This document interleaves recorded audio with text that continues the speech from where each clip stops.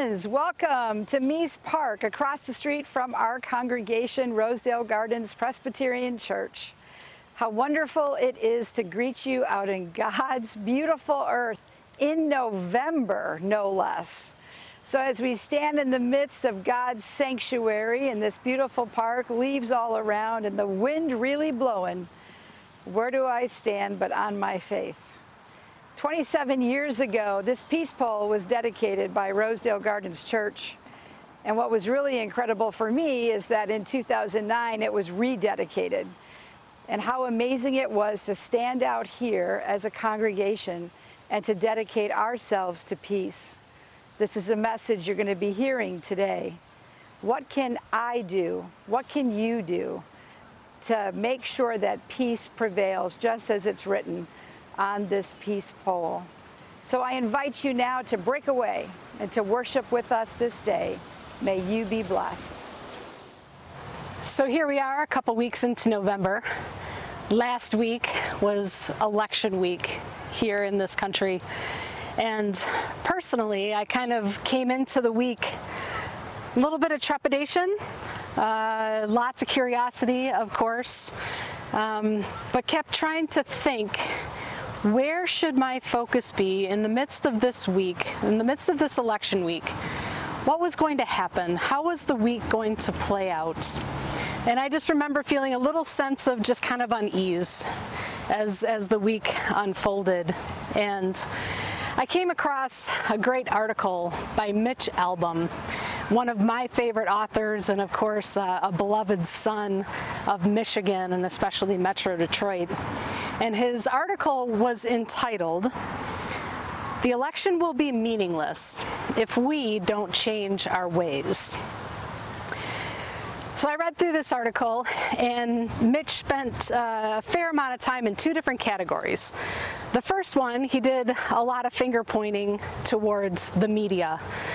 And of course, he's a journalist himself, and he has been saddened to see the state of the media these days. And he talked in this article a lot about how the media can definitely be at fault for some of the ways that we were feeling last week, especially in the midst of the election. He also pointed another finger towards the politicians and the two different sides of the aisle and how they spend so much time fighting against one another and finger pointing towards each other. And of course, he made very good points on both sides in regards to both of those areas. But the thrust of his article invited all of us to point fingers at ourselves. And he was basically saying that regardless of what happens with this election, regardless of who is sitting in the office, the results of the election will be meaningless if we don't change our ways, us as individuals. Now, granted, we are, I don't want to say controlled, but there is a lot done by politicians, by our government that kind of directs our steps, a lot done, of course, by the media in the tenor that they set. And oftentimes we are trying as individuals to pick our way through all that and to figure out who's telling the truth, what line of thought do we follow. But in the end, what Mitch was ultimately saying was, if we don't act out of love and respect and kindness for one another, nothing is going to change regardless of who sits in that chair. Nothing is going to be different after the results and all the votes are tallied unless we each as individuals take the time to act in kindness towards our fellow human beings. And he had this great paragraph in towards the end of his article, and it said this. He says, "We are stressed, locked down, haunted by a common enemy virus that should have united us, but instead divided us even further.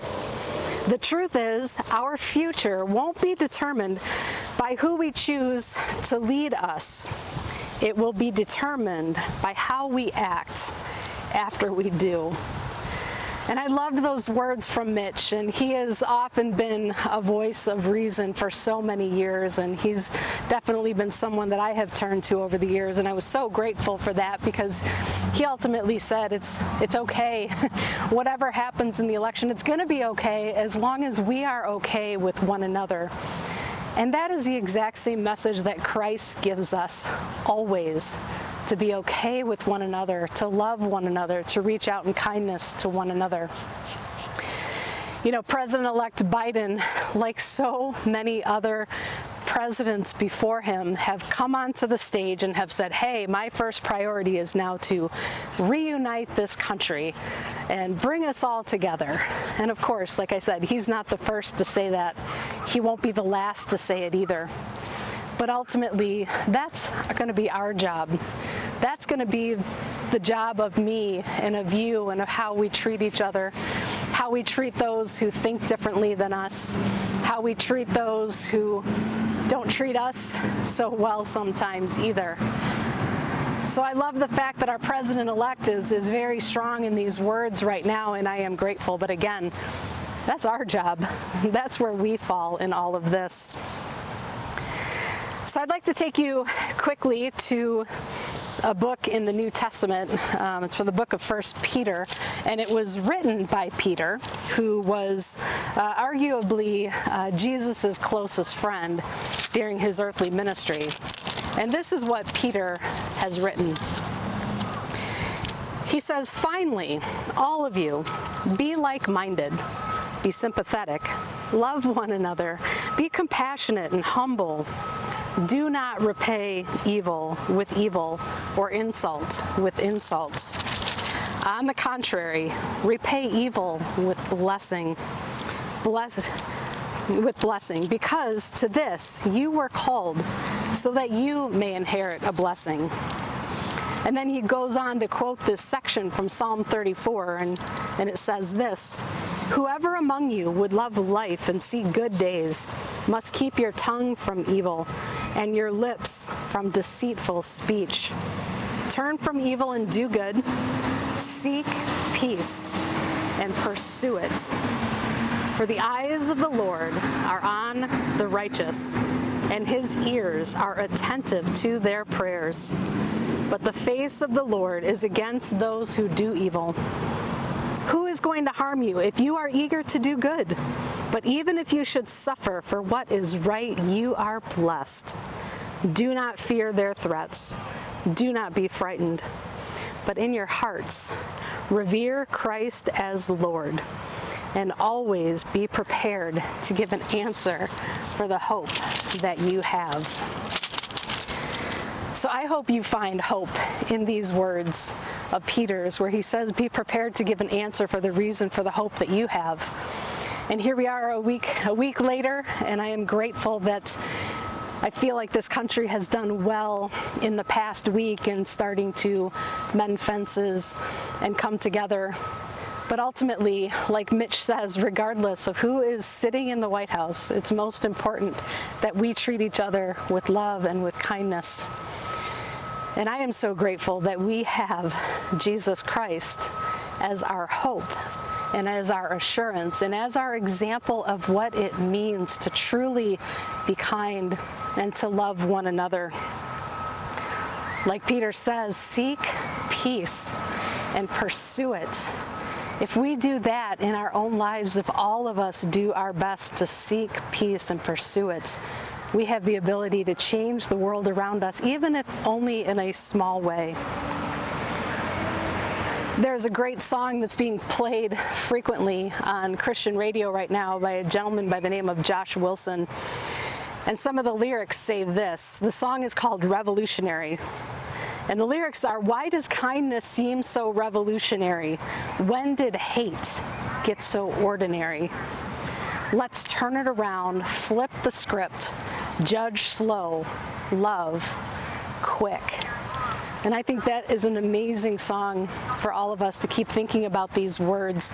It's not our place to judge. Let's judge slow and let's love quick.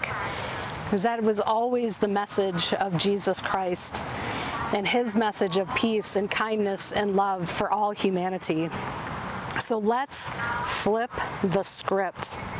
Let peace begin with each and every one of us through our acts of love and kindness towards each other.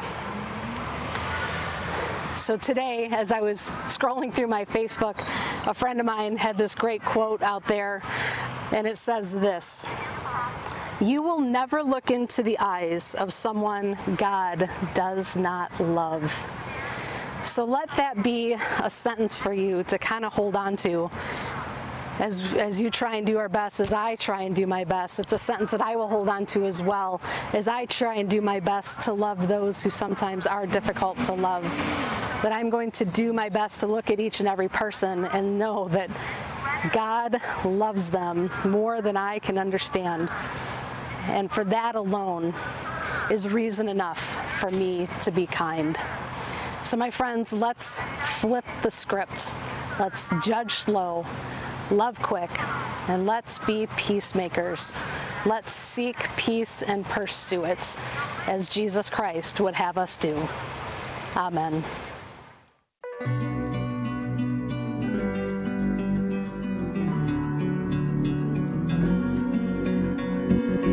Maybe you're not like me, maybe we don't agree. Maybe that doesn't mean we gotta be enemies. Maybe we just get brave, take a big leap of faith, call a truce so me and you can find a better way. Let's take some time, open our eyes, look and listen. Yeah, and we're gonna find we're more alike than we are different.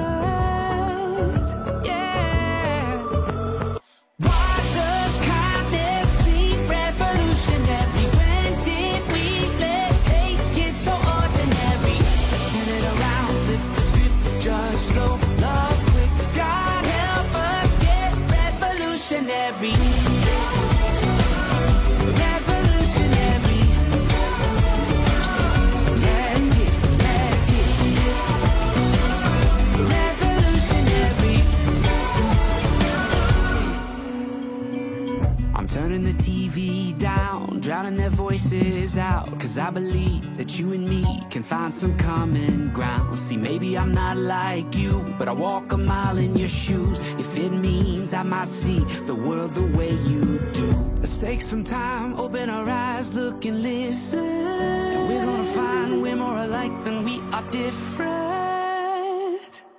Why does kindness seem revolutionary? When did we let hate get so ordinary? Let's turn it around, flip the script, judge slow, love quick. God help us get revolutionary. Revolutionary. Let's get revolutionary. What would Jesus do? He would love first. He would love first.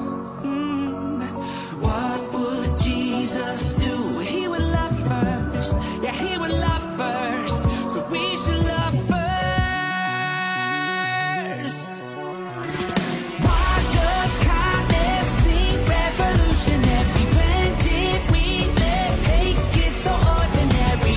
Let's turn it around, flip the script, judge slow, love quick. God help us get revolutionary. Revolutionary. Let's get revolutionary. God help us get revolutionary. Indeed, what a pleasure it is and what a privilege to come to God in prayer. Let us pray. Lord Jesus, we give you thanks this day that we have this opportunity to come to you and to pray for peace. We remember as young children, we remember those Coke commercials where the whole world joined hands across all the states. And my, how we long it to be more than a commercial and be a reality to this day. We have so much to pray for. We pray for our leaders. We pray for all those who are fighting COVID every day. We pray for all those places in our world that experience poverty, that experience war. We pray for all those people in our lives who go to serve. We pray for our own families closer to home. We ask, Lord God, that you would help us to be peacemakers. For Jesus, you called us to be so in your Beatitudes. Help us to bring your peace on earth, and may your peace happen in us. For we know the songs, we have the images of peace. Let it be now a reality, and let it begin with us. For we pray for this world that you have entrusted into our care. We pray for all your people of the world. Help us now to continue to reach out and to be planting seeds of peace as we go. May your church, the Christian church, be a light and be the example of a peacemaker. We pray all these things in your name this day. Amen. And now for your blessing this week, I want to take you back to the words of Peter that I had read to you earlier, where he reminds us that to do not pay evil with evil, but rather repay evil with love. And in this you will indeed be blessed. So my friends, go into this week, go into this day, knowing that you are indeed loved and cherished by an amazing Creator, and that we each have the ability to bring about peace into this world, and that we get to partner with each other and partner with God in spreading kindness, love, and mercy. So go in peace to love and serve the Lord. Amen. Revolutionary.